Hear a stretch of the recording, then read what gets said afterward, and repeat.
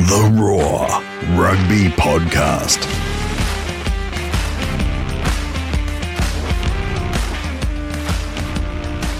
Hello and welcome to the Raw Rugby Podcast, powered by ASICS. I'm Brett McKay. The international season has arrived properly in the Southern Hemisphere, and that may or may not be good news for Australia and Argentina based on the weekend's results. And your place for the biggest and best international rugby discussion is theraw.com.au, Australia's biggest sporting debate.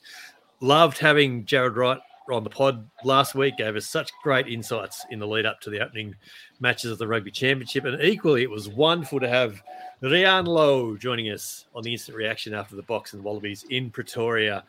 And the net effect is a massive week of numbers and a lot of green arrows on the rugby charts around the world. And we thank you, as always, from wherever you're listening. It's just great to have the response that we do get. Joining me this and every week from the noted winter wonderland of Johannesburg, Harry Jones. Hello, mate. How are you?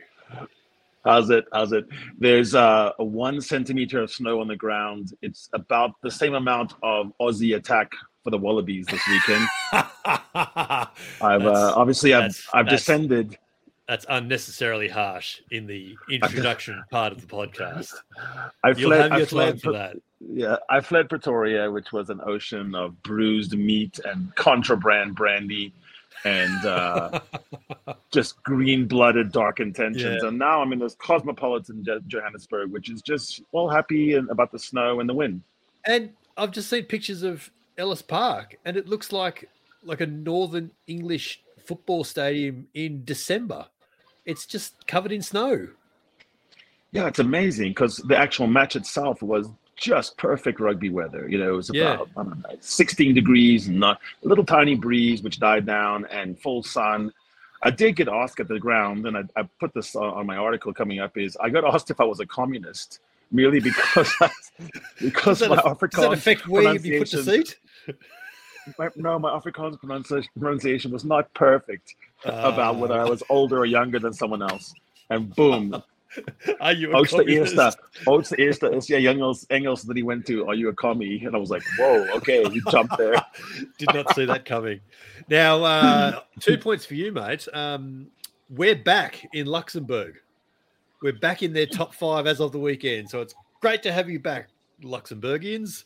And just on Jared, his Rugby Bits colleague and friend of the pod, Tala Msutu, has done an absolutely fantastic forensic breakdown of the game at Loftus, all in a big, long Twitter thread. So if you haven't seen it, mate, and if anyone listening can find the time to get through it, it is really, really worthwhile doing it. Just the detail he's gone to about little things that you might not have seen during the game. It's absolutely worth checking out. Now, powered by ASICS, as mentioned last week, the Raw is very pleased to announce and to confirm our wonderful partnership with ASICS, the official performance apparel and footwear supplier for the Wallabies, and headlined by the brand new and outstanding Rugby World Cup playing jersey that's now available to purchase in-store and online at asics.com.au. And as part of this exciting partnership, the site has launched our quest to name the Raw's greatest ever Wallabies Rugby World Cup 15, where from a list of more than 150 players to have pulled on a Wallabies jersey at a Rugby World Cup, Jim Tucker, Christy Doran, and myself have recorded a special podcast in which we narrowed down that long field to a short list of 5 options in every position, 1 to 15. Your job is to head over to theraw.com.au and make your selection in each position. You can find the shortlisting pod, Harry, wherever you get your podcasts, and it'll culminate in the naming of the Raw's greatest ever Wallabies Rugby World Cup 15, powered by ASICS, in the days leading up to the tournament. Interesting discussions about this already, I could see on the site. Yeah. And the best thing about the Wallabies this weekend was the ASICS jersey. It was absolutely brilliant in the sun. The contrast between the gold and the green was classic. The two teams came out, and it just looked like this is going to be a proper test match. Yeah, and in a classic case of other brands of jerseys are available, the new Box jersey looks amazing, as we discussed last week. I'm going shopping right after this, Brett. I've got your name. I've got you. Yeah. Probably just a large, I reckon, mate. That'd be great. Heroes and zeros, mate. I'm going to lead off with a couple of heroes for you, and you'll like this.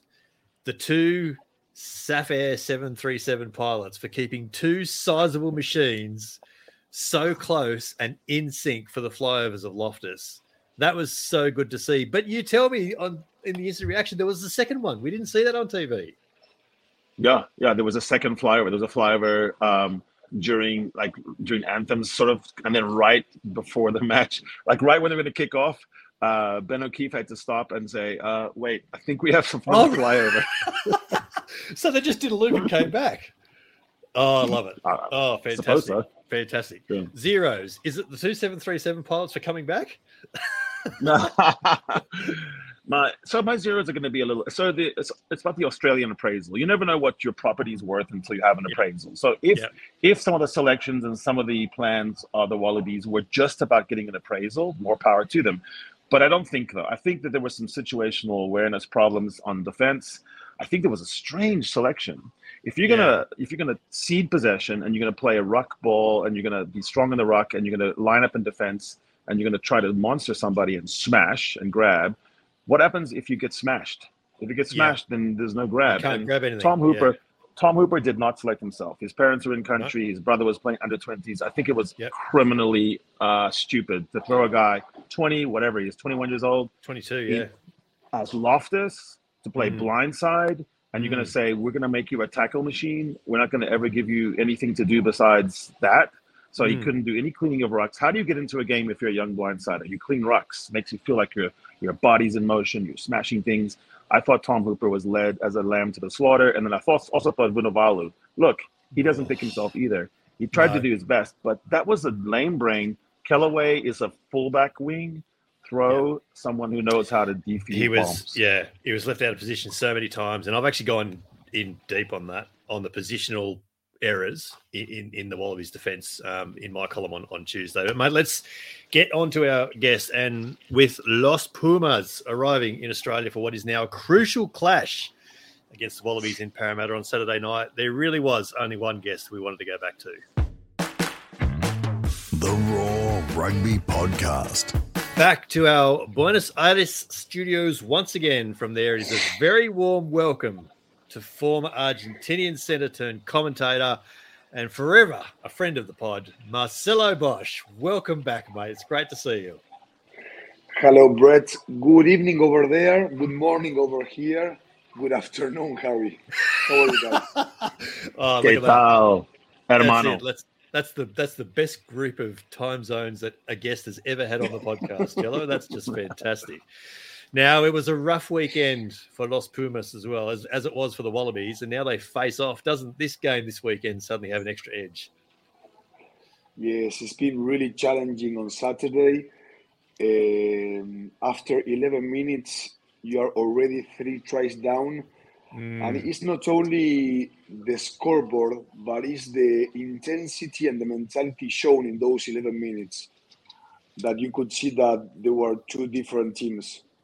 And Argentina weren't strong enough for me in what they tried to, how can I say it, where they tried to build the game, which is in the set piece and defensively. Yeah. And they weren't good enough in both areas.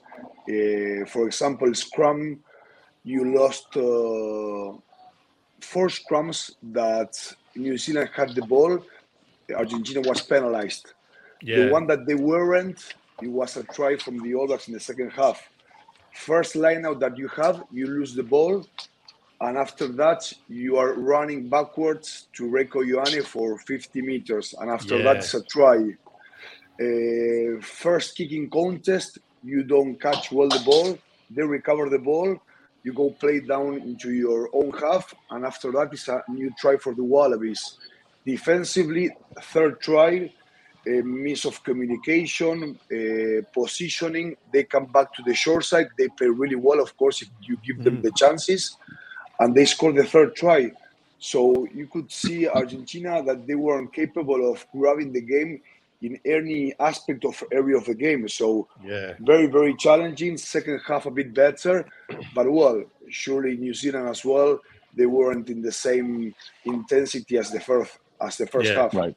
Yeah. Well, we're going to get into a review of both games, and we start in just a second. But we still start in the same place every week, mate, and it is simply a case of what stood out for you on the weekend. What did you see that you thought, that's actually pretty cool?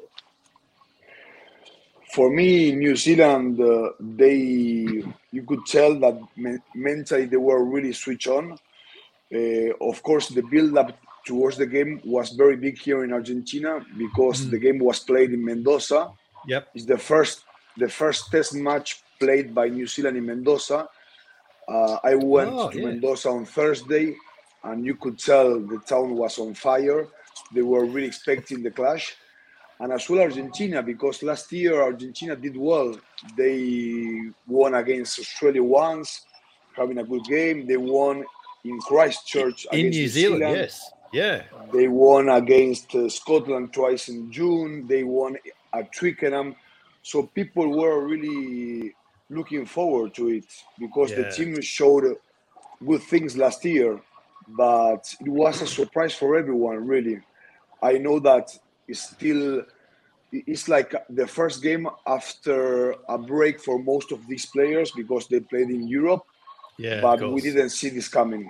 Yeah, that's the thing. And my thing from the weekend, Harry, was the very similar sobering dose of reality that hit Wallabies fans square between the eyes on Sunday morning. And there was always a fear, I think, that something like that could happen, but it's always, worst case scenario. You know it could happen, but you're not expecting it. You're not waiting for it. And so when it does hit, it's just the worst possible fashion that you find out exactly where your team sits. And so that's going to take a little bit of getting over, but there's no time to dwell on it because there's another game in 5 days' time or less than that by the time you're listening to this. So the show must go on. What stood out for you apart from copious amounts of brandy in the car park at Loftus? Yeah, so what stood out for me, I guess it was two different things. Oh, and we're powered by Essex, but I was fueled by Brandy Coke. And we made a pact. We made a pact with my friends. I actually was sitting with a distant cousin of Dwayne Vermeulen, and he looked like a cross between Duhan van der Merwe, Aka van der Merwe, and Andre Esterhuizen, like that kind of size, but kind of packaged more into an Akker body.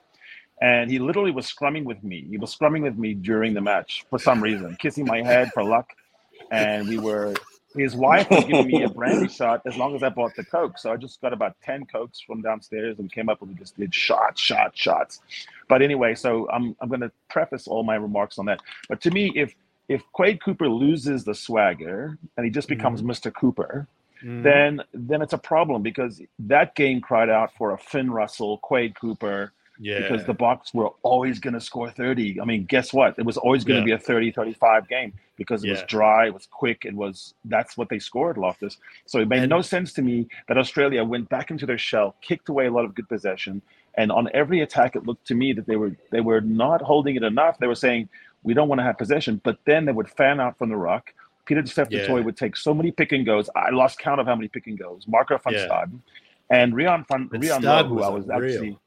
Rian Lowe, who I went to the game with, had this great stat. He said, Karevi, Valentini, and Skelton, right? 3 big power ball carriers. Eddie Jones been saying power. They had 14 runs for 42 meters. Marco van Staden, who might barely get into the 33 for World Cup, 8 runs for 43 meters. Something is wrong with that, and that stood out for me. There's something that they've got to tweak. It's not just player selection. There's something about the Wallabies setup right now that's got 60 days to fix. Yeah, well, and they've got less than that to fix this weekend because you can't. If they turn up in Sydney, if they bring that same attitude back to Sydney and try and play the same game against Argentina on Saturday night, then it's going to end in tears. And Chile, you'll be banking on that, obviously, but it's going to be it's going to be a fascinating contest because both sides have got so many lessons that they've got to try and turn around in a week. And realistically, there's time to maybe fix 3 of them. And like Eddie Jones said to us a couple of weeks ago, Harry, you've got to find the 3 that will fix all the other problems as well. So it's going to be a fascinating week, Cello. Yeah, I agree totally, yes. And I was surprised about Australia kicking a lot of possession. Yeah. As Harry said. And even I thought that South Africa kicked less than I expected per moment. They played from deep, and sometimes in other games you don't see this kind of stuff from South Africa. They are very clinical with their kicking game, applying pressure without the ball to the other team. So I was a bit surprised about the strategy of both teams. Yeah. Most of Australia, the possession that they had, kicking, and the kicking wasn't that good and that accurate. So, I'm intrigued of what are they going to do next week. And for Argentina, they need to go back to the basics of the game. You can't compete at this level with a set piece that is not regular, that is not efficient from where you can start playing. Yeah. And defensively, Argentina, we are a proud country. We are very emotional in that sense. And defensively for us, the defense was always like our flag. When we defend well, when we are in the game, when we are in the intensity and the contact and we have a good set piece, from there we can build on. Yeah. But those basics are a must. And I believe that Argentina are going to try to go back there next weekend. Yeah. To give confidence to the team. Because the other day, it was very challenging against the All Blacks with the intensity that we played and the decision making around that area. I think it was a lack of even communication, composure, lucidity. It was really challenging, and the All Blacks, they applied pressure with ball in hand, and they were fantastic. Aaron Smith with his handling, they had time on the ball, and when you give time with ball to the All Blacks, they can really punish you. Yeah. So, yes, I'm intrigued of what is going to happen because both teams, Australia and Argentina, they need to come back and to perform.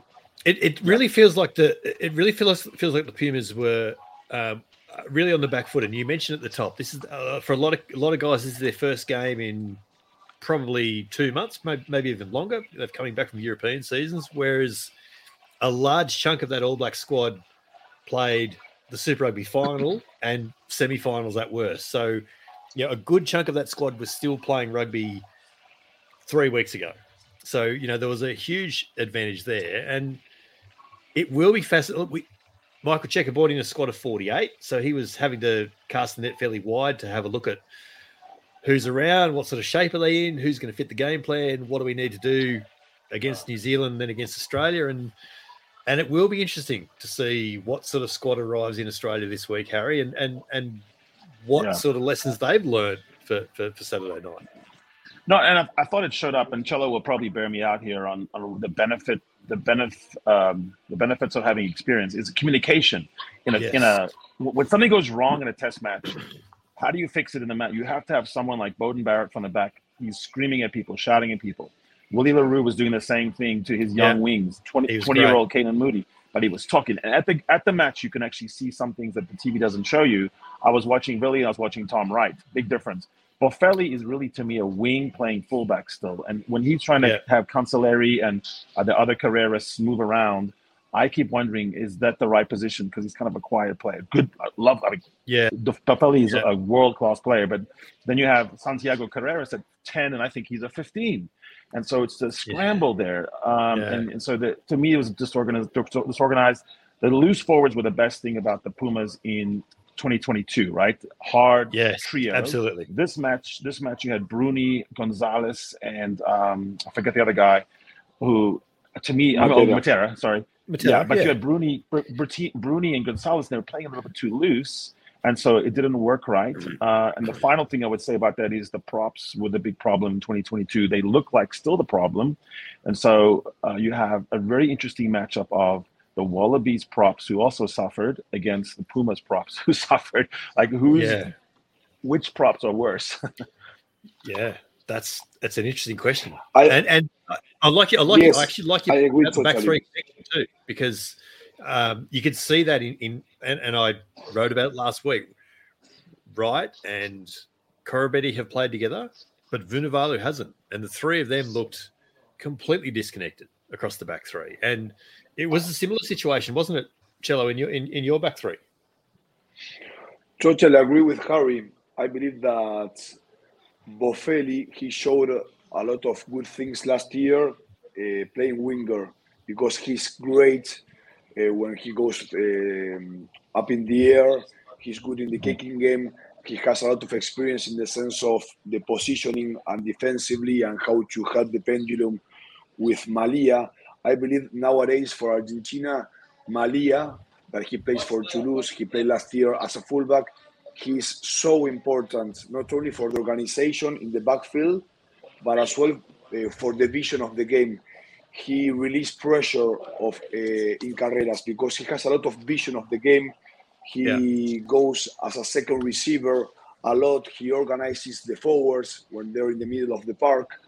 So without having him in the field on Saturday, I believe that Argentina loses a man that has a vision of the game that is very, very good for the team, as we could see last year. And Carreras, saying this, Carreras nowadays without Malia, he's kind of in charge of everything. He needs to be in charge of the attack, in charge of his kicking game, the strategy, decision making. And I believe that he's a player that he needs a certain freedom, because when he has freedom and time with ball, he's one of the most dangerous players that you can face because he's very quick. He's his pace. He's a good player. But at the jersey number 10, when he needs to lead the team, and you need to lead the team in a way that suddenly you don't have a speed of ball, and you need to, and the team relies on your decisions, there is kind of where you don't see the best out of this player. So I believe nowadays in the backfield is very important. Malia, I would say Bofferi for me is the winger, and at the same time I reflect on the decision making of Cynthia as a number 12 the other day. They gave him the chance as first center. He's a very good player, but he's been playing 13 and winger. So imagine for him, very challenging to play 12 first game in that position against this team of the All Blacks, against Jordi Barrett, that he was exceptional. So I believe that, yes, you can have a conversation towards that and towards the prop as well. You give the opportunity to Sordoni, and he suffered in the scrum. So surely now you will see next week either Sclavi, that he plays for La Rochelle, or Gomez Codela. They are props with more experience. I see some changes towards next weekend because Argentina, despite that we are preparing still the World Cup, you still need to perform now in the Rugby Championship if you want to arrive to that World Cup with confidence. So we'll see what happens. And part of that is that, and everyone's in the same boat. There's only a handful of games. There's only 3 games in the rugby championship. Then there's one extra game. You're playing extra game against the Box. So there's only 4 games in the Southern Hemisphere before everyone heads north, and so it's not a lot of time. It is actually going to be fascinating to see what impact the results on the weekend have, Harry, around selections this weekend. I say that for all 4 teams, because the coaches have got to take that balance now between, do we tweak what we need to tweak from last week? Do we try what we needed to try but we didn't try last week? Do we keep momentum going? Do we find momentum and keep building? Like it's a fine line. You can change from this week to next week very easily, but from the next week it becomes very difficult because now you're getting really close and you're chopping and changing too much. So I would say, for example, fitness can get better for a team. The Wallabies did not look as fit as the Springboks. You can change that. However, personnel becomes a difficulty because who is the blind side? Who is the big bouncer? And who is that person? You have to settle on somebody. You cannot just keep throwing different guys into the mix. So to me, Dwayne Vermeulen made a big bid this weekend to say, no, you can still put me in the 33. I might not start. Jasper Wiese might be the number 1. Andre Esterhuizen said, you can put me in the mix. I'm in the 33, and Monty LeBuck did. Marco van Staven's got a tough road, even though he was maybe the man of the match. He was great. But he was so many. Probably best on field. The Boks are 2 deep in every position, 3 deep at 9, and they're 4 deep in loose forward. So that's the tough one, right? To me, the Wallabies was that Carter Gordon said, I belong in Test rugby. I mean, we're looking for some good things now. Carter Gordon said, I belong. He got folded by somebody. I think it was Marco van Staden. And then he got right back up and made the break that caused the try. And the other one that I thought was pretty good was, Marika Korobetti just said, I'm back. But I do think there were good moments. I think the locks played okay. Yeah. I don't think that So I think you're looking at this the whole time and saying, what can we change? You don't change that much in the pack for the Wallabies. But I don't think you can afford to make too many changes. And I don't know how many's too many this week. I don't know how many's too many after a loss like that. And it'll be the same situation, Cello, for Los Pumas. Yeah. Like the temptation would be to make 10 or a dozen changes, but you can't just go into a new game, with 13 different players in your starting side. You can't do that now. Not three games out from a Rugby World Cup. Totally, and most of all, when you come from a game that you didn't perform, so you need now to perform. Is now the time to build confidence in the team, despite that you are giving opportunities to players. You need to start to make some combinations that you think that they will be suitable for the World Cup, and you need to give them some game time as well. So it's a fine balance, as you just mentioned. It's very tough because you need to give confidence to players, but at the same time, you want to give opportunities to others. Yeah. But now, after the game that you just had last weekend, you need to put in the field what you believe that they will perform in a way. So for me, when I see the back row, Matera now played as he didn't play number 8. Bruni did, and Bruni was the best forward on Saturday. So now he raised his hand. Hey, I'm here. Yeah. We don't have Kremer. Kremer, for me, he's a must in the World Cup. He's one of the best forwards and in the area of contact that we have. So now, how do you manage for next week? You take out Bruni and you try another one, or you build his momentum up. And it's the same with other players. Is it the right time to give other opportunities to other wingers, or you go back to Boffelli? You put Carreras, Pat Mateo, and you put Malia as a fullback, and you give them time now, and you believe that they are the three that will start the World Cup. It's a fine balance, and you need to perform nowadays. After Australia, Argentina will face twice South Africa. True. You need to arrive to those games with confidence, not performing once again now against Australia over there, against a team that they are not as well in the best moment. Both teams need to react, so it's going to be really, how can I say it? It's going to be awesome to see how both teams react. Yeah, it's a good point. Cello, is Marcus Kremer on a ban? Was he banned for an act? Okay. Yes, it was in the semi-final or the barrage. You know the barrage in top 14. Yes. He got a red card. Red card? Yeah. That was a pretty 5 weeks ban. Yes. Fairly obvious. He red won't card play the Rugby Championship. Yeah. He got one against Scotland last year in the last test match in November, and now he got another one. So hopefully he will learn from this, because in a World Cup it could be really, how can I say it? It could be a nightmare for him and for the team. He needs to find Thomas Lavanini's lawyer, got him off the same charge every year on record. I don't know how he did it. It was fascinating. Yes. He was the only bloke I know who can be charged and red carded for the same offence and then still go to the judiciary, and the judiciary say because of his clean record. I never understood that, but he managed to pull it off. So full power to him. Rugby on the Roar. Kick chase can always be fixed, Cello and Brett. Both of you watched your games and didn't see your teams chase very well. Rian Lowe gave us a great stat that it was the 9th bomb of the game in Pretoria before there was a kick contested by the Wallabies. Yeah. So 9 Wallaby kicks put up in the thin air, and only the 9th one was contested. 32 minutes into the match. That will give a team like South Africa so much confidence. They were counting the seconds before the ball end and then launching counterattacks. How do you fix that, Brett? Do you think that that's a personnel issue or a scheme? And then Cello, on the flip side, when you face the Wallabies, is there a plan to counterattack using that if they do it again?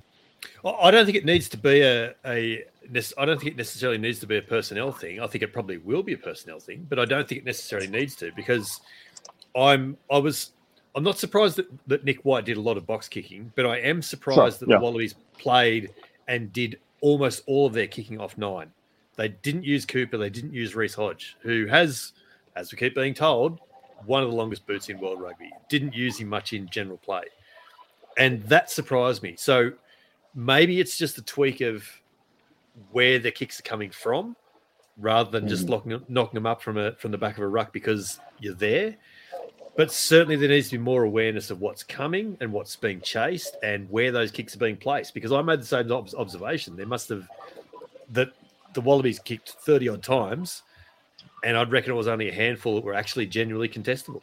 So they either kicked them too far, or the chase wasn't good enough, or they kicked to the wrong spots or whatever. So that's still a tweak that you can make on the training track this week, I think. Reece Hodge, he didn't kick twice 2 bombs from nowhere without any structure. That's why no one could contest. And it led because no one knew they were coming. Yeah, and it led to this very lopsided stat of the Box had 156 runs, the Wallabies had 64.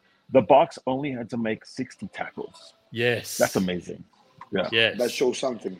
Yeah, and the Wallabies carried 60 odd times, but passed 105 or 115 times or something. So there was almost 2 passes for every carry, and then every second carry ended in a kick.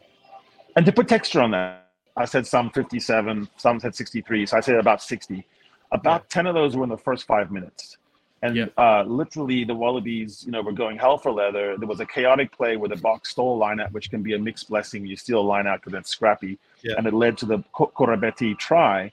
But so then you look at garbage time, another 20 tackles by the Box. That means for the meat of the match, 30 tackles. That's not good enough. Surely Eddie Jones will tweak this I don't want possession against the Pumas and say, let's make the Pumas tacklers. No? They'll have to. They've got to. The Wallabies only set 30-odd rucks on the weekend in 80 minutes. Yeah. Like it was 37 or 8 or something like that. But like I don't think I can ever recall a ruck count so low in any game.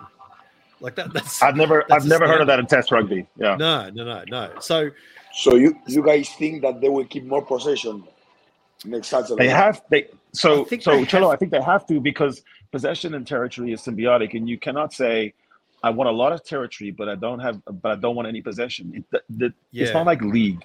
And maybe league defense players, defense coaches for Eddie are telling him that you can do this, but you cannot, because there's going to be ruck monkeys that come in and steal your ball, and you lose the ball, and then you're going to be off to the races. So you cannot play that way.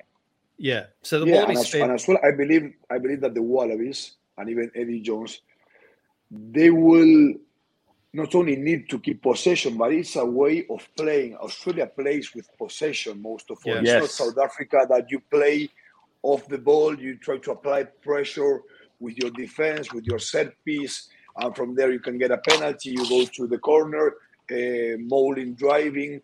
It's a different style of game. I think Australia, I don't know, if you see them in the last years, they always they are a team with possession. They try to apply possession with long passes, the quality of the players that they have.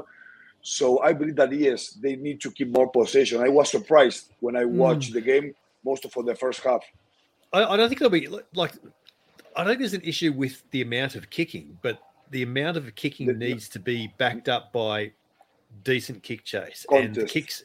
And the kicks need to be contestable, and they need to be in the right place, and they need to be from the right place, because the Box spent, 50-odd% of the game in the Wallaby half and about 30% of it in the Wallaby 22. And so if the Wallabies are always clearing out from inside their 22, then of course the Box are going to play inside their half, because they only have to run 5 meters and they're inside the Australian half. So it's about where you're kicking from as well to create those contestables and all that. And so that's the little tweaks that I mean. And so, again, that's why I say it was surprising that Cooper and Hodge didn't kick as much. And even Tom Wright at the back has got a decent kick. You have Corabetti, or you have, for example, Kellaway, if he plays back now next Saturday. You have two players that they really can contest box kicking from number 9. So Exactly. I believe that that's something about the communication, the organization of the chase. I really don't know. You have to go deep down over there, but it's something that you can really improve from one week to another one. Yeah, for sure. This is really fascinating because Checker and Jones are both really good adjustment coaches. They've always been good at, like, okay, that didn't work, so I cannot on to wait plan B. And so that's happens. exactly what I wanted to actually ask. Do you think, Cello, that Michael Checker will use this game in Sydney this weekend to experiment with the Pumas side as much as Eddie Jones almost certainly will now? I don't know. I think that we need to go back to the basics. When the basics of the game aren't strong enough, what do you want to do elsewhere? You need the basics. I don't know, more for Argentina. If we don't have a good scrum, and if we are not good in the line out, and we are not defending well, what else do you want to try? We couldn't. In attack, we've seen some good movements per moment of Argentina. You see players moving, and there's some interesting things. But when you play with an intensity that is not the one that you need for a test match against the All Blacks, when you are not present in the contacts, when you are defensively deciding poorly, not massive communication, the scrum is not good enough. I believe that Argentina has to go, first of all, back there. And afterwards, I believe that if you do that well on Saturday, the players will start to have more confidence to try good things and to try things that they are training and what they are capable of. But I don't know if it's now the moment of trying new things because the basics of the game weren't good enough on Saturday. Yeah. Eddie, we spoke to Eddie Jones a couple of weeks ago, and he made a really interesting observation about Argentina. He said that since the Jaguares played Super Rugby, Argentina has lost their set piece platform of their game. And now with players coming in from around the world and they're not playing together in the Jaguares team all the time, set piece has fallen apart. And for a team like Argentina, whose whole rugby history is based on set piece and scrum in particular, and passion, absolutely, it's a really interesting observation that he's made from afar, that those couple of years in Super Rugby might have actually worked against the national side. Yeah, totally. I believe that the scrum was better at the end of last year. We have a prop Sclavi that he did really well. He had a great season with La Rochelle, Gallo. He's young, but he's a very interesting project, and he's doing really well. Gomez Codela, he has experience. But yes, I agree totally with what you say, and even psychologically. Imagine yourself as a number 10 or even in the back line, defending against a scrum that is always going forward. I'm thinking about New Zealand. You're always in the back foot, defending, and you're in the back foot when you have to attack. So you start defending from the scrum. You start defending from the line out. It's there when you start defending and being present in the first contact. And if there is always in the back foot, it's very challenging and difficult after that. And most of all against a team of the All Blacks that they were on fire last Saturday. The precision of the passes, Aaron Smith with long passes that he could cover 3 or 4 defenders. So it was very challenging off the ball as well. I believe that Argentina were a bit heavy. So for me, yes, and even psychologically for the props, for the forwards, the battle up front. I don't know much about that battle, but the psychology that brings either positive or negative from that is massive. And when you are always in the back foot, it's always going to be really challenging afterwards throughout the game. It's awfully hard to defend when you're already doing this, isn't it? When you're going backwards. What's we need to get onto the ABs in the box in Auckland, but Cello, what's one thing that the Pumas need to get right this weekend? As I mentioned, set piece. Yeah. Massive. For me, it's set piece and defense. Yeah. Yeah. Harry, same question for you. What are the Wallabies got to get right? Yeah, so I think the selection has got to improve. The midfield has to be a little bit of a different proposition. I think Karevi has to start. When you look at the Pumas midfield with Moroni and Sinti, that's a weakness right there. I mean, Rico Awani looked like his best 13 ever, and Jordy Barrett had his best 12 ever. That's a really good point. Opportunity. And then the second thing is the lineouts for both teams for all four teams really kind of a scramble. Yeah. That's normal in the first game of the season. So I would say some of that is chalked up to early season. But whoever can get their lineout right in Sydney, I would think is going to be in the driver's seat. All Blacks host the Springboks in Auckland before Australia and Argentina, in fact, on Saturday evening. Not at Eden Park. That's out with in Women's World Cup soccer action. So it's at Mount Smart Stadium where Moana Pacifica and the Warriors play, NRL. How does this game play out this weekend? It's the game that's been, I think, anticipated since the end of Super Rugby, probably since the end of the URC, when it was always known that Nibino was going to send a plane load of teams forward to New Zealand. This game has been coming for a few weeks, Harry. So what can we expect? How does it play out? I'll tell you what you're not going to see. You're not going to see Marco van Staden flipping it to Bongi and Benambi to Curtly Arons on the blind side and running free and scoring untouched. Tell you what, that's not going to happen. If they do, holy moly. So you're going to have a different cast of characters. There's going to be some holding back of tactics, but it's going to be a proper match, a smash up. I would think both Foster and Ninaber are going to be looking very closely at the set pieces as well, to echo Cello again. I think set pieces are going to be these building blocks for World Cup. I would look at a couple more fringe players. I don't know exactly if they got nailed down, for example, on hooker, the third hooker, which I think most teams take three hookers to the World Cup. They want to see a little bit better from Dueba. So I may not be surprised to see him again, even though he's really tough on line-out throws. He's actually good in the loose.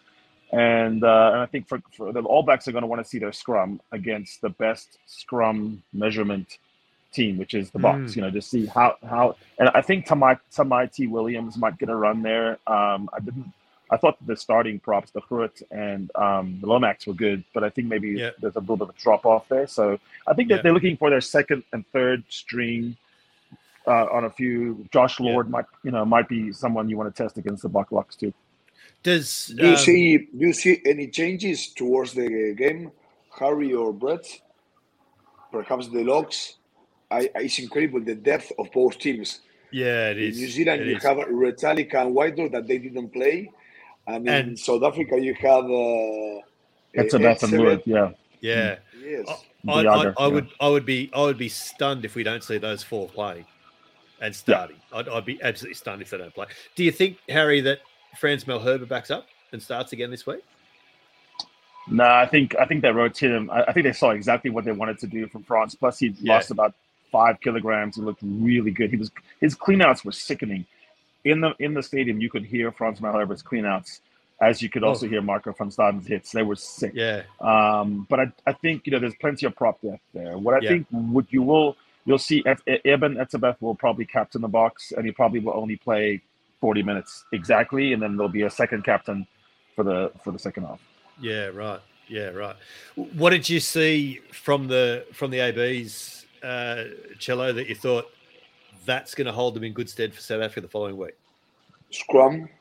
Yeah. But now it's a different level, I believe, another test in that area. I really like the combination of Jordi Barrett and Rico Ioane. I believe that Argentina weren't good enough, of course, and they gave them a lot of freedom and a lot of space, and them with the quality that they have, they could be really dangerous. But South Africa, we know that they defend in a different way. They rush, they go off the ball, they try to suffocate you, they try to take you time of decision making. So it's going to be a different contest for them, for sure. I like Mackenzie. I believe that he played really well with ball in hand. But I believe that Mounga perhaps will start next Saturday. We'll see. But he missed 3. He missed 4 out of 7 kicks, which I think is a worry. Yes, But and most of the first two conversions, they were very doable for a player with this quality. I agree with you. Yeah. He left up some points behind. And I don't know if with Jordan will play. I really don't know. Bowden Barrett, he played a good game. But when Argentina was poor, they gave them a lot of space. They weren't good enough defensively. They didn't apply the pressure that I believe South Africa will apply. So it's going to be fascinating. It will be. Who, Harry, plays 10, 12, 13 for the Box? So Andre Pollard is still being mothballed. He could actually play. This is really precautionary. So, but they want to see who the third or the backup. So right now, Damian Willemse plays basically the idea of the backup 10, but also possible starter 15, but also 23. Billy LaRue is also 23 or starter 15, depending on the horses for courses. But there's a possibility here that Mani Lubbock, who is a proper 10, would be the understudy 10 in lieu of Elton Yankees, for example, and then he gets on the plane. So I think Mani might get another shake again. Right. The other option would be Damian Willemse, who does like playing against the All Blacks and really enjoys that rough and tumble, and he's a good counterattack guy. And counterattack will be the key in this match, I think. I was actually really interested to see how well Sam Cane played. I think he needed a good game. I think he stated his case to say, "I am the All Black captain going to the World Cup." Yeah, he was pretty solid, wasn't he? Cello, we should let you go, but I've got to ask you one question. We've been talking about World Cup jerseys. We had proper jersey chat last week. We spent way too much talking about jerseys way too frenetically and forensically, and we loved it, and everyone loved it, which was great. So I wanted to ask you, Los Pumas World Cup jersey is just always great. It is always one of the best jerseys out there. What does it mean to you as an old Puma now, if I can say it that way, when you see a new one launched and everyone just loves it? Yes, I really like it. We had 2 weeks ago a ceremony towards the second kits that we have, and I believe that I don't know if it's Samoa or Japan that Argentina are going to use. It's a bit strange because it's a shirt that you have a white diagonal sash, which at the beginning I thought I don't know what this means, but it's because of the history that we have in the country. And when you apply the history to the shirt, there's where you can start to like it a bit more. For me, it's always the one that we always use, the horizontal, the classic hoops. White and light blue that Beautiful. We like. Yes. So I believe there's a lot of nice shirts though. The one of South Africa. The one of Australia, I like it a lot as well. Yeah, the new Fijian one, which we're going to talk about in a minute, Harry, is absolutely magnificent. So look, we love a bit of jersey chat here. We'll get into it at every possible opportunity. But mate, it has been absolutely fantastic to have you back on the pod. It's been great to get the Argentinian insights because we do miss them now. Now that the Jaguares aren't part of Super Rugby, and we don't get that sort of insight week to week now, and Argentina come back into the Rugby Championship, and all of a sudden we're going, who's this guy play for? And what's he been doing? And we've sort of got a cram now for Los Pumas test. Yes. So it's great to have you back on, mate. Thanks so much for spending some time with us this week. It's been a pleasure. Thanks as always. Have a good week, and we'll see what happens on Saturday. The Roar. Mate, fantastic to have Marcelo Bosch back on the pod. We loved talking to him last year. Love talking to him again. Just great insights. Such a nice guy, one of the genuine nice guys in rugby. Also, this match shapes up as a really intriguing fix. What do you fix? What do you don't fix? Yeah, I can't wait to get up there on Saturday. I cannot wait to get. And I think I said to you last week, this will be the first test I've watched live in 5 years, and I just can't wait to see this game live. It's going to be fascinating. Major League Rugby wrapped up their championship win final on the weekend. New England Free Jacks with a late try beat San Diego 25-24, and it was a Ma Nonu defensive mistake that allowed the last try. it was like a rebirth of the Tri Nations. You had Nonu, you had Portavan, and you had LaRue playing. Yeah, true. So Milan LaRue scored the Milan, winning try, he did, and I think the yeah. son of Simon Portavan was playing for one of the two teams. For San Diego. Yeah. And yes, we've touched on San Diego before this year. In fact, they at one point they had Finn Kearns and Alex Horan playing for them. So sons of the pod, we called it. Remember? Yeah, that's right. The Wallaroos got their Pac-4 campaign back on track. Had a 58-17 win over the USA in Ottawa in Canada last weekend. They play Canada this week, and they win that. They should go through to the World XV tournament later this year in New Zealand. It is the Junior Wallabies beat the Baby Blacks 44-35 in Cape Town as part of the Under-20s World Championships in South Africa. There's playoff games this week. Is it Ireland and France playing the final? Have I got that right? I think that's right, yeah. Yeah, I think that's right. Yeah, so fascinating to see how that goes. And look, anytime the Junior Wallabies get one over New Zealand during those tournaments, so they're playing for more than just the score sheet. Unbelievably brave kids. These boys have lost people, and it's been inspiring. Yeah, it's been a great tournament. It's just good to see it back. It wasn't played for so many years, of course, through COVID. Yeah. A little bit of news made over the last 7 days. As always, former Brumbies Rebels London Irish scrum half Joe Powell has found a new home. He is joining Leicester Tigers. Ex-Brumbies coach and friend of the pod, Dan McKellar. That's now, I think, number 4. Ex-Brumbies. He's now dragged into Welford Road. So well played to them. We've mentioned Nike's new Springboks jersey for the World Cup. We saw it on the weekend. Just looks absolutely magnificent. Absolutely love it. Nike also released the Flying Fijians World Cup strip over the weekend. White with sort of black fine markings under the sleeve. Looks absolutely fantastic. But their chain strip, Harry, you really like, don't you? The black with the red. It's not a fire motif. It's is it like Fijian traditional motif? Is it? Yeah, I think it's drawn from tradition. But I'm telling you, the jerseys this World Cup are shaping up to be one of the best ever. Yeah, just absolutely unbelievable. Scotland released theirs only a few hours before we recorded this, and it's got it's navy blue. It's a Scotland jersey, but it's got great elements of traditional tartan to it, and it looks. I absolutely love that one as well. So. I'm glad I'm not buying World Cup jerseys because that would send you broke at the moment. The Bulls are now my new favourite South African team. They announced last Wednesday that they'd signed the great Vili Spiders LaRue for the next 3 seasons. He'll suit up at Loftus once his Springbok campaign is done. He'd been tearing it up in Japan for Toyota for Blitz, of course. Luke Cowan-Dickie, the England internationals, set to be unveiled as a Sale Sharks player. He's passed the medical over there, but he had previously agreed to terms with Montpellier, but the night before his medical in France, back in April, he was tossed into the drunk tank after being detained by the local establishment. It seems he was had a big night the night before the medical. That's not smart, is it? I'm not going to say anything on this story.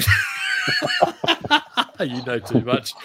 Alan Wynne-Jones has signed with Toulon as a medical joker through the World Cup, the 37-year-old, showing that he's not quite done in rugby yet. And Toulon were also mentioned last week as a possible destination for Noah Lolesio through the Rugby World Cup as well. So their budget knows no ends, not unlike your travel, Matt.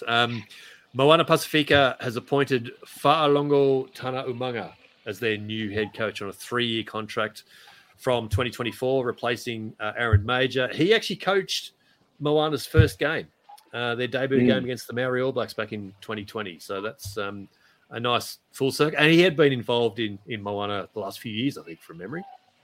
Good man. Yeah, good man. And good appointment, I think, for Moana as well. Pone Fa'amasili and Blake Shop have been added to the Wallabies the squad for the Argentina test. Blake Shop was actually flown to South Africa last week. He was shadow for James Slipper, but they've both been. He should have played, actually. Yeah, maybe. So he will come into the squad. I actually caught him the week before in a club game here in Canberra. So the weekend before, and he's in good nick. So Taniela Tupou has been released to the Australia A squad for their game against Tonga on July 24. And last bit of news, mate. All Black captain Sam Cane has says he regrets his split-second decision to kick out at a teenage pitch invader in Mendoza on the weekend. Felt he ended the matter with the young man later. He didn't expect to face any further sanction from Sansa, who were reviewing the moment. And I don't expect that there will be any further action from the Foul Play Review Committee because, mate, he apologised at the first available opportunity. I'm fine with it. Don't invade the pitch. I mean, if you invade the pitch, then be ready to fight somebody. So. Be ready to be kicked in the shins. Yeah, exactly right. But, mate, that is us done for episode 70 of the Raw Rugby Podcast, powered by ASICS. Don't forget, Harry and I are both on the socials, and that now includes Instagram and Threads as well. I think we're both on that now. You've got to add a 9 to my BMC Sport handle on both those. Ratings and reviews, if your pod platform allows it, please leave one. We will read them out, and the reviews and the ratings keep flowing in as they do. Please also like, follow, subscribe on your pod platform as well, and make sure that you get every new episode as it goes live, particularly now that we're doing instant reactions after each game as well. It's the Raw Rugby Podcast with me, Brett McKay, and Harry Jones, every week on the raw.com.au, Australia's biggest sporting debate, the home of all your favourite international rugby analysis, opinions, and conversations. Don't forget to check out the Raw's greatest ever Wallabies Rugby World Cup 15 on the site, all thanks to ASICS, the official performance apparel and footwear partner of the Wallabies. Thanks for listening. We'll be back in your ears on Saturday night with the instant reaction to the Wallabies v Argentina in Sydney. The first time I've been let out of my office in podcast history.